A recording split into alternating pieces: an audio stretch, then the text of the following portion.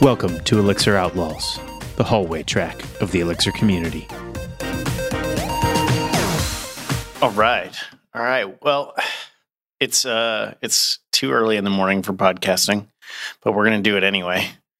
So we have I'm in Kansas City, so it's 8:30 a.m. It's beautiful and cold, and I'm really enjoying it. How about you, Sean?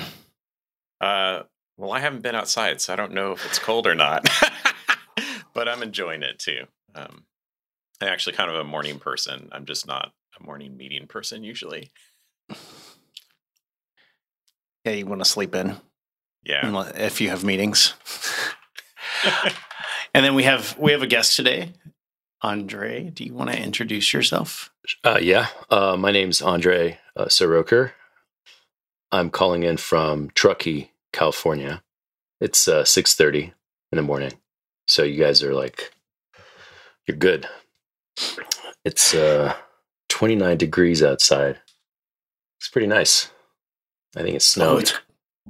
Oh man, it's colder there than it is here too. Yeah, it's 29. It's toasty. Usually it's much colder this time. Like last couple of weeks, it's been really cold. Is Truckee high elevation too? Yeah, I think it's we're at 6,000, reasonably high. Yeah, that makes sense. Plus the Sierra climate. Oh yeah, so you want me to introduce myself more? Yeah, so you don't have to. We can just keep talking about climate or whatever. I don't care. You and I met the other day, and I loved hearing about your company, and then also the talk that you forwarded us about riding the beam in your company whenever nobody needs to know until it's too late. The talk is how to replace a JVM and not get fired or something. Yeah. Yeah. So I think 2019. 19. I think Beam Conf, is that what it's called these days? It used to be Codebeam. Codebeam. It used to be called Elixir. I actually don't know, what was it called? Factory. No, Erlang Factory. Yeah. Anyway, yes, I've been using Erlang for a long time, and I think that's why I got invited. But I also have a startup called Fogbender, where we make a pretty cool customer support solution. But that's not what this podcast is about. Obviously. Oh, I think it is about that. Okay. Really, this podcast is about just talking and hanging out. It's not about my company or my business. Yep. But I want people to know more businesses out there that are using Beam, right? There's so many of them, and we're not talking about it enough. So I think that's the problem for Elixir is people are just too honest, too nice, too shy, and so we have all this other stuff instead. Well, it solves a set of modern day problems in a really simple way. And after you've done it enough, it's it's just easy. I guess you don't feel like talking about it. Yeah. I'll just go skiing instead. Yeah, it's because it's so easy. And now you can ask the OpenAI chat to mostly just write it for you in Elixir. It's unbelievable. That thing is so weird. I was messing with it this weekend and showing my son-in-law. He's also a software developer, and he hadn't heard of it yet. And I was asking it to play Bohemian Rhapsody, but as if it was written by Charles Dickens. And The Raven by Charles Dickens is fantastic if you want to go type that in. All right. Only with a happy ending. Yeah. Oh, that's interesting.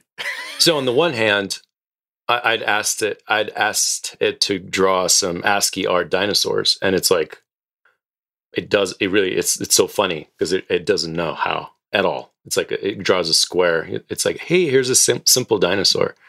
But then I also explained an actual problem I'm working on at work, and I'm hey, can you think about this? And I need this in Elixir, and it produced a pretty good solution.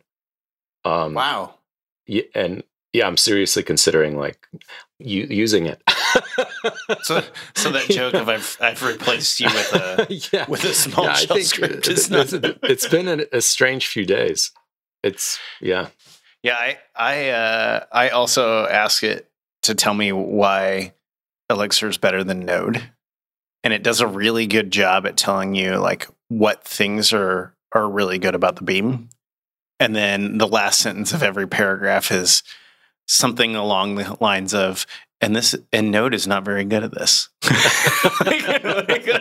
It doesn't do comparisons very well. I asked it to compare Beam versus JVM. I think it must have been kinder to JVM than probably to Node. Oh, yeah. Okay, so maybe it does know what's going on. Yeah. I actually think it does. Yeah, seems to.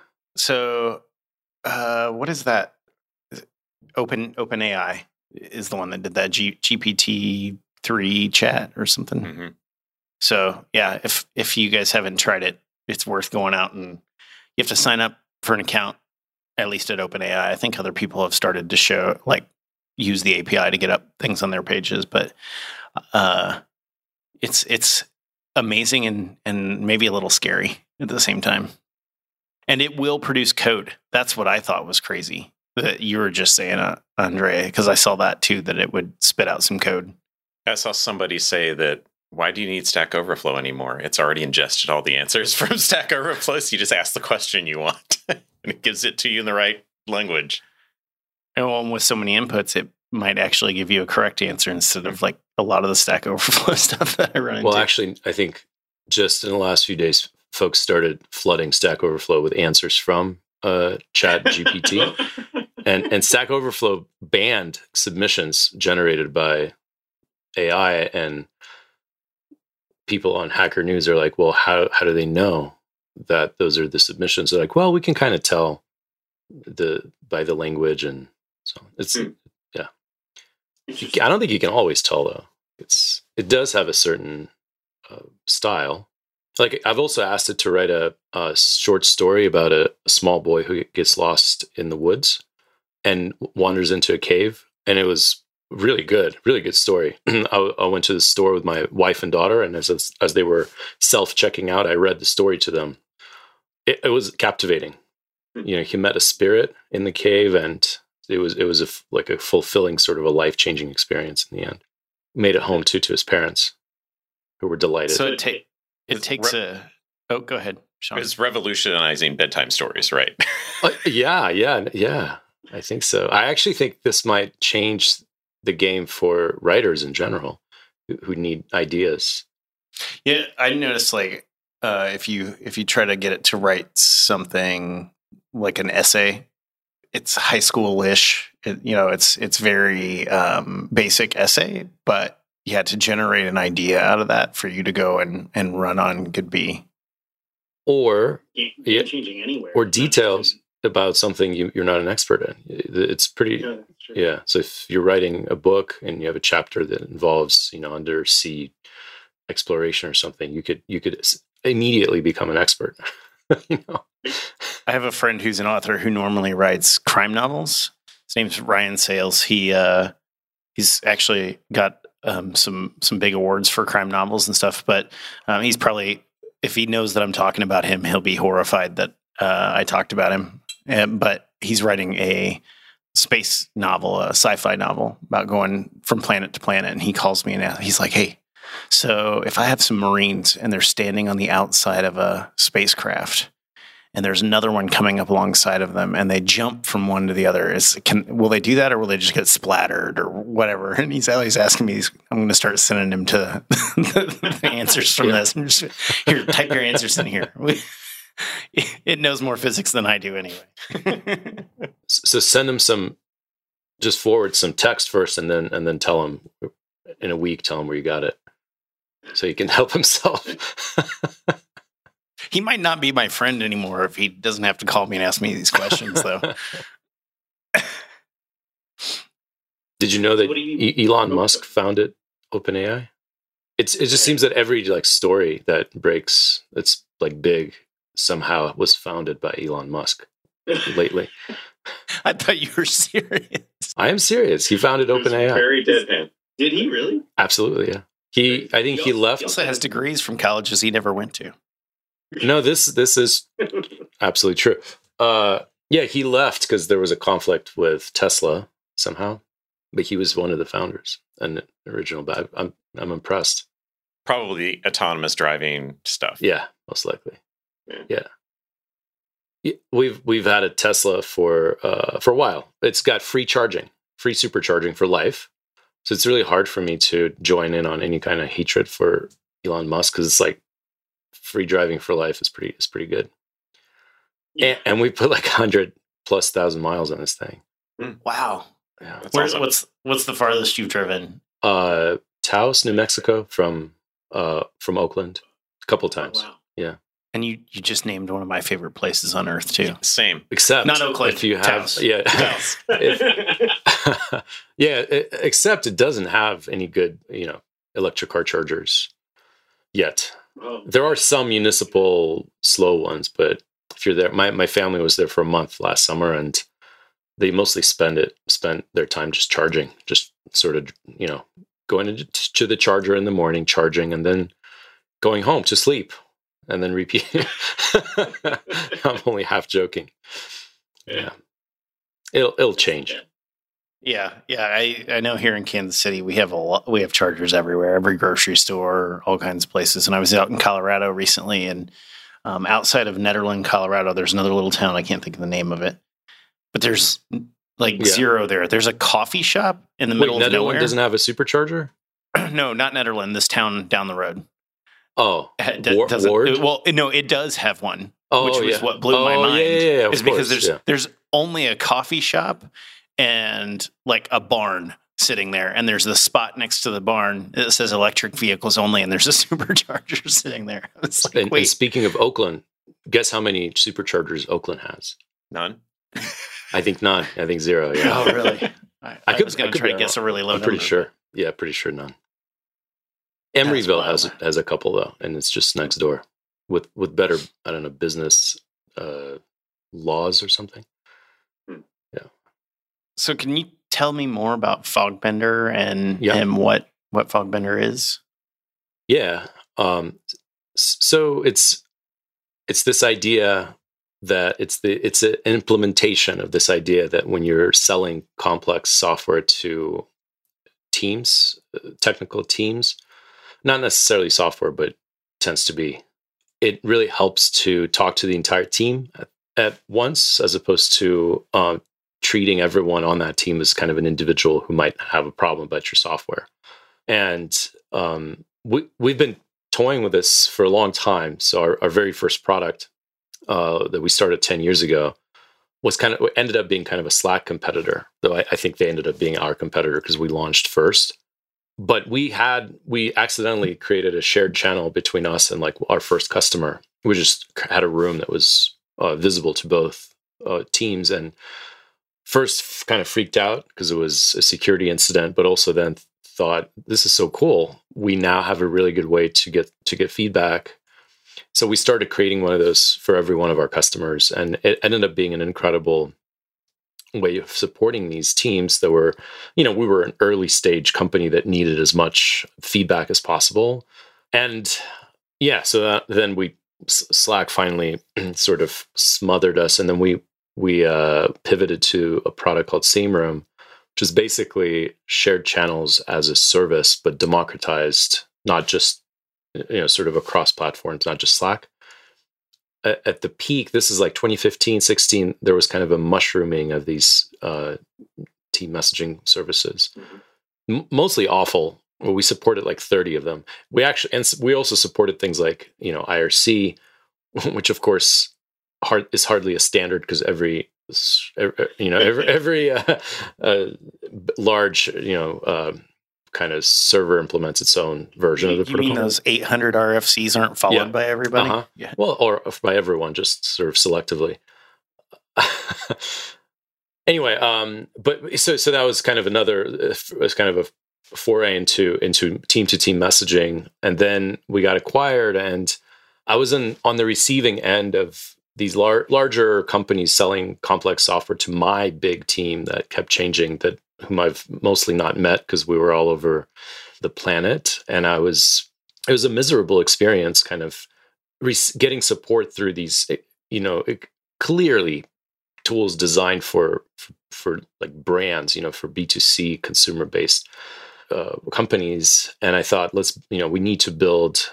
What I wanted really was like a messaging widget on my vendor's dashboard. After I sign in, I want to see a messaging widget that has my entire team in it, along with the vendor. I wanted a built-in kind of an embedded sort of shared Slack channel experience, but with no threads, no anonymous threads. I wanted many channels, many named, persistent, searchable channels. And that's what Fogbender is. Except now we integrate with Slack and with Microsoft Teams as well. So it's kind of a thing you can install on your website, and that becomes like the first place where your users might go. And then if they also happen to use Microsoft Teams, they can connect a channel, a Microsoft Teams channel, where each conversation turns into kind of a separate issue inside of Fogbender, or they can use Slack, where similar thing happens to threads. And we even work with shared channels now. So if you've got like 50 shared channels and you're losing your mind, you can link them to Fogbender and lose your mind less, or That's cool. Is that built on XMPP underneath? Is it like eJeopardy? No. No. I'm not a fan of XMPP. Or yeah. You guys are taking me back. My first Beam experience was a software. I'm trying to think of what all I can say about it and not violate anything. It supported IRC and XMPP rooms and point-to-point, and then its own like super compressed secure protocol also. And that's how I got into Erlang. We originally wrote it in Java, and when we needed to federate servers, after a few servers, it started to get really headachy. And pulling in the Beam was a brilliant move. I can't remember who came up with it. I'd totally give him credit. Probably Oliver Farini. If I'm just going to name drop him, hopefully he'll hear this. Probably not, but that's okay. Yeah, I think XMPP has the same problem as IRC, right? Where if it's a system that actually works, it's not compatible with any other XMPP system, even though it's like, yeah, we're using this protocol.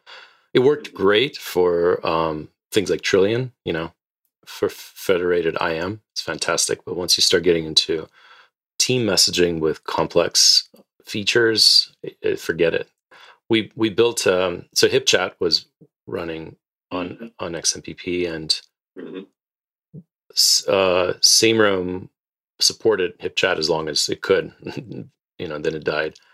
Yeah, it was one of the more painful integrations, and we had reversed engineered Skype and Google Hangouts, and this like open platform XMPP was still harder than like breaking GChat. And well, they used to use XMPP back in the day too. They did, but it was they didn't use it natively, right? So they had adapters that they shut down once I think they all probably went to a bar and had like this big fight. Zuckerberg, whoever was running Microsoft, Ballmer. Steve yeah, Ballmer. Yeah, and then Larry and Sergey. They were. No, I think it was. They were Google. Yeah, they were Google. I don't think they were running it at the time. Whose original name was Backrub. Google? Could you imagine if we were all walking around saying, "Hey, yeah, just go ahead and backrub that." It would have worked. Yeah. Yeah. So we've been doing this stuff with WebSockets for a long time, just kind of like our own protocols, but always betting on good sort of. Not really being married to any existing lowest common denominator, hoping for, really good mobile support, which is, that was another problem for XMPP. It's difficult to do. XML is also just a kind of tricky to deal with in general. Yeah. So, we've been rolling our own protocols, which is freeing, in many ways. What are the goals in your like the protocols that you're rolling versus the ones that are out there? Like, what are you wanting to do differently? So let's see. That's a good question. I mean, I think partially the data, like following a data model that we need, not really worrying about just shoehorning something into a data model that we need. So that's great. Then dealing with things like, back pressure acknowledgements that fit kind of web-based messaging it's nice to be able to control that behavior, what reconnections look like, and then those things tend to change as, I don't know, people get better internet. I don't know if I have a really great explanation for this, but at the end of the day, if you don't control, it seems like if you don't control the protocol, you're just always going to be fighting something. It's the same thing that, to build Fogbender with like a really small team, when we were bootstrapped for a couple of years, we never even considered, say, building on top of Slack, because, that just dictates everything you're going to not able to do down the road, So we had to build our own messaging engine, and it's great because now we can do whatever we want. It's the same thing, with protocols. So I think it's like the most important. If it's the most important thing about your product, it's better to not farm it out to someone else if you can. It's not always possible. Like right now, for example, we needed an integration with the CRM system, so HubSpot and Salesforce, and we used a provider that is shutting down. So now we're looking for another provider, and that's the one thing that's kind of an important part of the product. But I'm not sure that we want to kind of conquer Salesforce APIs or HubSpot APIs ourselves right now. It's just like one of those things. But I don't view it as like the most important thing of our product. So it's okay to use a provider. It's not okay for a provider to go out of business. Yeah. But that chat protocol, that is the most important. Yeah, it's key. Yeah. So are you using Erlang, Elixir, Gleam? We're using Elixir. And what's interesting, so this is my first real project in Elixir where I'm writing code. I didn't write code in my previous project. This was a company that acquired my previous startup, but we did write. I like product managed the product that was written in Elixir. I just didn't touch the code. And when we started Fogbender, we were like, you know what, Elixir, why? Let's go back to Erlang. It's kind of like nicer. And then what's interesting, as I was thinking about talking to you guys, I realized that we didn't use Ecto in that Elixir project before, where I was the product manager. I don't remember, but we probably just used, SQL, whatever, raw SQL. I think that's exactly what it was. And as we started Fogbender, we were like, well, we kind of want some kind of an ORM. And we started looking into ORMs in Erlang. We were like, maybe we should build one. And then we were like, well, guess what? Ecto seems to exist. So let's just use that. And yeah, it's been a pretty incredible.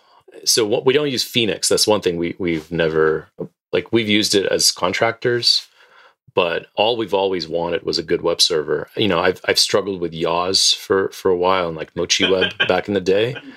And when Cowboy showed up, one of the things we've always done, well, we're not doing this anymore, but we've always sponsored, for years, we've sponsored Loic, who's like the main developer of Cowboy.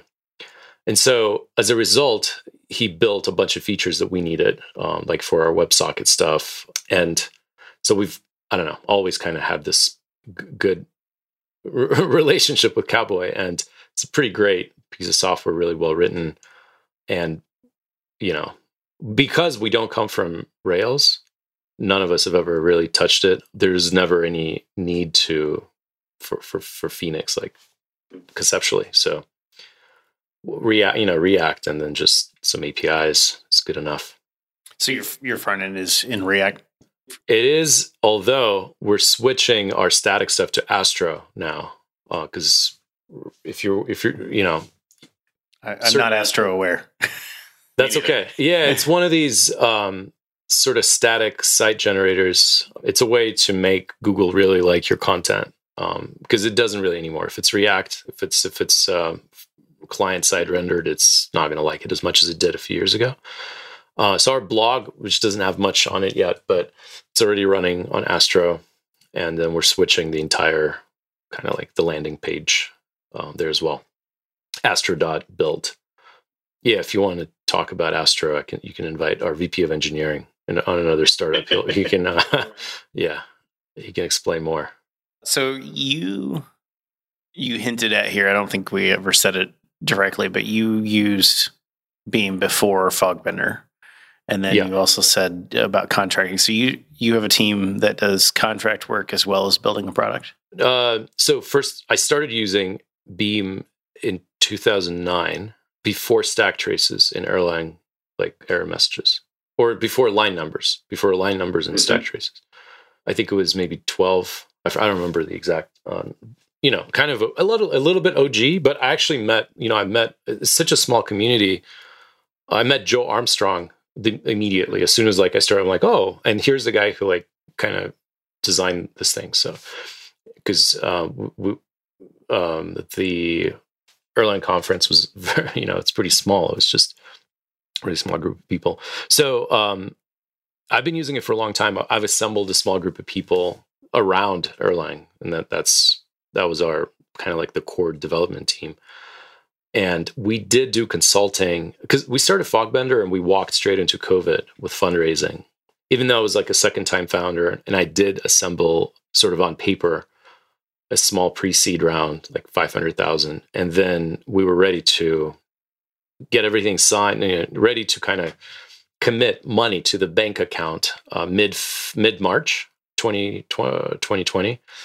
And, that's when everything started shutting down. So we switched gears to consulting, and we consulted and just essentially try to stay ahead of, drowning until we raised some money in late 2021. So it's almost 2 years. Great experience, really difficult while building your own stuff. But yeah, it was, I'm not sure what the alternative was there. I like it. Like, you had to make some changes to keep the business going and keep things moving forward, and you did it. And it may have been very different, right? Like you're now working for somebody else, kind of to fill the coffers, and for investors, and you're still able to get to still get Fogbender. We're burning money now, which is burning money is easier, but there is a horizon, like this event horizon, at which point that you're done. Mm-hmm. While we were consulting, we had on average 6 weeks of runway in the bank, which is like panic territory for a VC funded startup founder. But for us, we've had, and then whenever we would have like 12 instead of 6, we would not consult for a few weeks and build Fogbender, get it down to 6. It was too much, too much money. Wow. Yeah. I can't, when I get down to 6 weeks, I start to panic. And I don't know that I would want to get there on purpose. I also spent like all of our savings, so there was an event horizon somewhere, but we raised money. And then we got into YC, which was the first batch that invested, that got the extra $375,000, so it was like, we got a lot of money all of a sudden. We'll still find a way to burn it all, but it's a nice it's a nice break. Hopefully, by the time you burn it all, you end up with either more investors or maybe a buyout. What I mean is, there's always a way to. It doesn't matter how much you raise; you can always find a way to burn it all. But yeah, no, we're actually getting pretty close, I think, to be able to raise more. We're working with like a really pretty big, important customer, and the product seems to be starting to make sense, which is great. There's just a lot of work to be done, but it's starting to shape up, which is really cool to see for such a complex product. Yeah, I'm impressed. Sorry, I'm like sneezing and coughing at the same time. This is. But you can operate that mute button really well. You're hiding it well, yeah. Well, the recording is not. I have a thing called Krisp, KRISP. Oh yeah. And yeah, it's amazing. I have a ukulele, and I was just testing it at one point, and I can pull out the ukulele and play it and talk.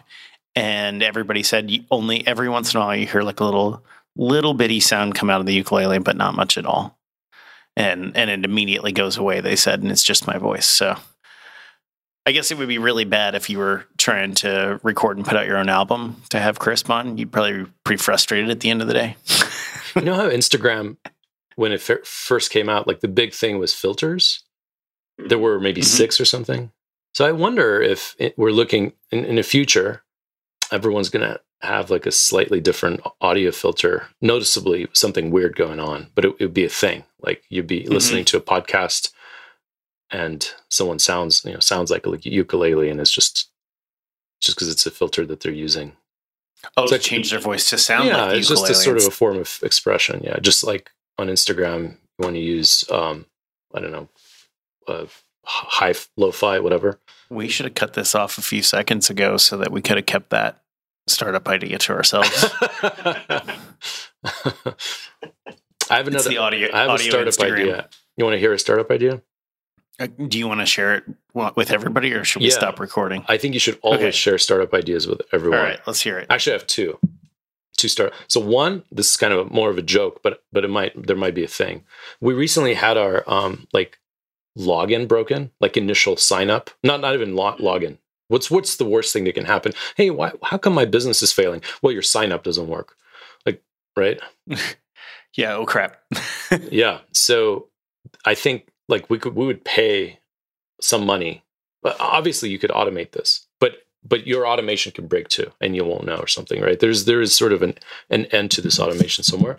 But if there's a service that for some amount of money would basically create an account every single day and provide some summary, and they would do this for like every SaaS company in the world, it could be like a large interesting business. Half joking, but it might be a thing. Maybe it already exists. I don't know. But it's just a service that creates a new account every day and logs in to an existing account. That's it. They don't do anything else. It's like a smoke test for your login. Yeah, like a canary service. Yeah. Canary service, yeah. And then like the name has to be something along the lines of like sleep well or something, because literally that's the worst. If your thing goes down, you're going to know, there's going to be some way. If your service goes down, you're going to know your customers are going to be like, but like if your sign up is broken, potentially, like you'll be testing, it'll work local host, it'll work in staging, but it won't work in production, and you'll never know. You'll just sort of, burn the money away. Yeah, because those people that can't create an account, they'll be like, yeah, this is broken. Yeah, no, yeah, and yeah, like I won't bother. It's literally the worst thing you can do to yourself as like a startup founder is have a broken sign up. And I think it's common actually. Like all right. So the second startup, I just want to throw out there along the lines of that. I have this love-hate relationship with all the auth services out there. Yeah. Like Auth0, Propel Auth. They look awesome. Propel Auth looks really awesome to me. But at the same time, if I'm putting my authorization and authentication into somebody else's hands and it gets broken, I have no recourse because it's now in their hands, and I just have to like call them, and that feels not fun to me. Might be faster though to have it fixed that way than for you to do it yourself. Maybe. Yeah, I guess if that's all they do, if they're focused on it, it may be faster. Yeah. I don't know. Anyway, other idea. Other product idea. Yeah. So I don't know if you've. We have a business Verizon account where we can like purchase devices for our employees, and every time I do it successfully, I'm shocked because the experience, like just the user experience of using the Verizon website, it's astonishing. Like I think it was easier to go to the moon than whatever effort they actually placed into building that. Like most corporate websites. Yeah. But this is so. We also use Brex for like credit cards, and it's a bank account too. And I'm envisioning that like a similar experience to managing, sell stuff. So as opposed to like, landline phones and stuff, but sell stuff to like how you can handle credit cards and wire transfers and all that stuff with Brex. And then you just like sell it to Verizon. They'll be happy. They'll be happy to pay $100 million for, a functioning website. Just to set up cell lines for businesses. Well, it's not just cell lines. It's devices. It's being able like to the whole thing workflow. Yeah, and then it doesn't have to be Verizon, right? Like if you like, it could be mix and match, right? So you've got people all over the country. Somebody's using AT&T, someone's using Verizon, someone's using, I don't know, something else. But I mean, the barrier right now is literally like website doesn't work. Like it's pretty low. The bar is low. Website doesn't work. You can't pay. You have to call, or you got to chat using, you sort of use this like in-app chat. It's unbelievable. And yeah, like, I don't know why it doesn't exist. And you guys, you're not coming back saying, "Oh, aren't you using that?" Yeah. I was just trying to think through it. My wife just the other night had to get on Verizon and she has an Apple Watch that has the cell, but she never uses it, like the cellular part of the watch. So she's like, I just want to shut that off. And she ended up having to get into chat with somebody, and they're like, "Yeah, there's not a way to do that." And then we also needed to add a line, transfer a number, and there were like a few things. And if you could make that actual self-service instead of having to get on and talk to somebody. Yeah, and for a business, I mean, I think if you're an individual, you're managing at most. I mean, how many kids can you have? I don't know, 10. Okay, so you have like 10 kids. Plus you saw the Pope in the background. Good assumption. But still, you're going to max out maybe at 12 lines, if you're just like very prolific, or maybe, I don't know, parents or something, grandparents. But with a business, you're dealing with it's not about the large number of people. It's the fact that they keep coming and going, right? So you don't have that in your family. You don't just suddenly like have someone join who needs a line. Like that's going to be a big deal. Like someone's going to turn, whatever age. I don't know. Like it's just in the business, it happens all the time. And really it should just be hooked up to your, I created a new account, and there's some kind of a provisioning that goes on that includes them selecting a MiFi thing that they can just receive in the mail automatically. I do wonder though, like I see it more with the individual, like personal devices and accounts, but I wonder if there is some sort of perverse incentive in their corporate structure that is like, we need to make it hard for people to change things because that affects our bottom line. I doubt it, because you can say the same thing about cards, credit cards, or like banks. I don't know. I know what you mean, but I think they're just not innovating. Well, they just have too many people. They just have too much money to build software, and once you have too much money, you can't really do anything. It just doesn't really work. And yeah, it's kind of amazing. I don't think I've ever heard too much money to build software before. I mean, but now I'm sitting back and thinking about it, and yeah. The joke is, if they just had a little more money, surely Verizon would be able to. If Microsoft had just a little bit more money, Microsoft Link would have worked on phones, or something like that. Like it's clearly not a money problem for a lot of these guys. Right. Yeah. I don't know. Like I actually think that if there was an easy way to provision devices and lines, manage them, but potentially through an API and a nice website, I think they would have a lot more business than they do today. It makes me wonder about too the there was in the late 90s at Amazon this push for let's make everything an API, which has worked out really well for them.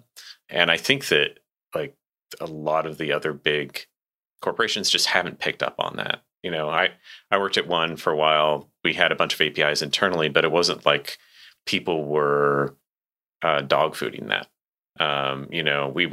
We'd buy off the shelf products for a lot of things that we would use for the business and then have APIs for our customers.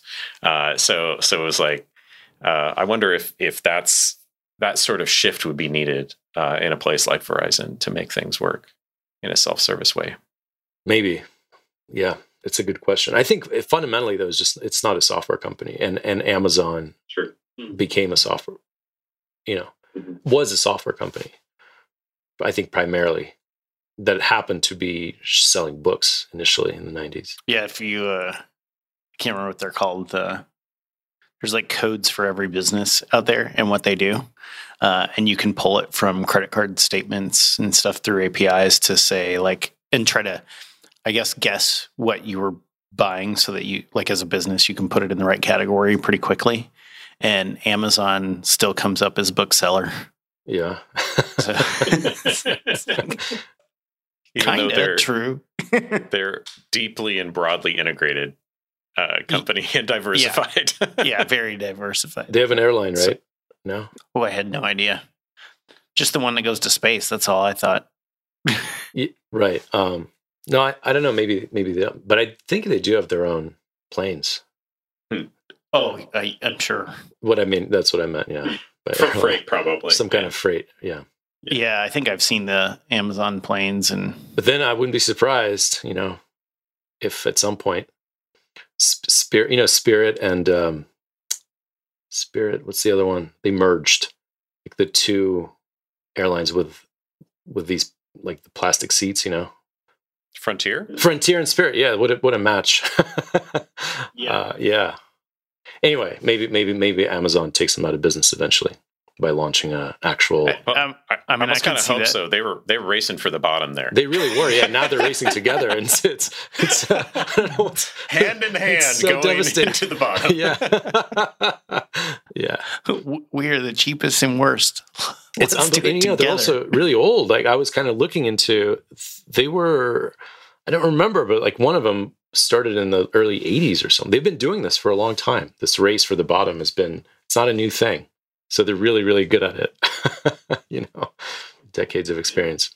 Have you ever been, now I'm just thinking about bad airlines. Have you ever been on Ryanair in Europe? I have, yeah. But it's always short flights.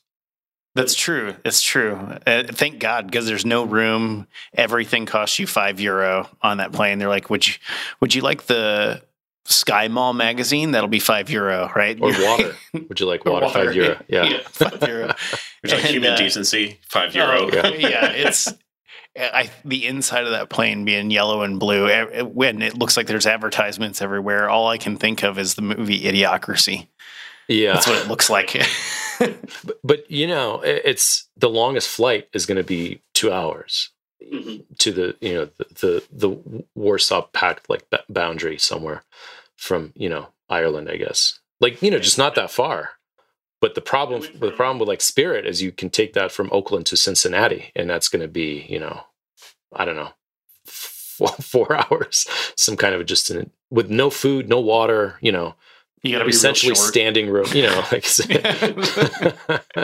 Jeez, yeah. No, I've never been on in Spirit, so I can't. Oh, good can't for really you. compare it. Yeah.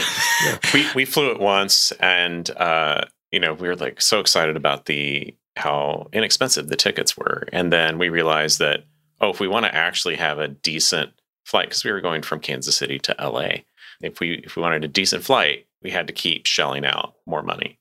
And it was like, this isn't even saving us anything in the end. Yeah. So I knew about this, and, I just generally fly with nothing, just a wallet. I just have a wallet. That's it. And so no, not even like hand luggage, but I had a 5-hour delay in Vegas or something, and I'm convinced that it's because they get last dibs on, I don't know, takeoffs. I'm not sure how it works, and it's happened a few times where like the experience, yes, cheap, but so not worth it in the end. Yeah. Well, I have to start getting out of here. I want to keep talking about airlines and product ideas and other things that you've been doing with the Beam, but thanks for coming on, Andre. Thank you. And everybody should check out Fogbender. Your products could probably use theirs. Yeah. Absolutely. Yeah. Yeah. At least I thought it was cool when I went to the website. So yeah, if you book a demo, I'll do a demo for you. There's a Calendly link on our website. Hard to miss. Or will you get up and do the demo at 6:30 a.m. like you I did think this 7 is the earliest you can book. 7. Yeah. All right. Yeah. Well, let's all go get our second cup of coffee and head out for the day. Thanks for coming on. Thank you. Thanks, Andre. See ya.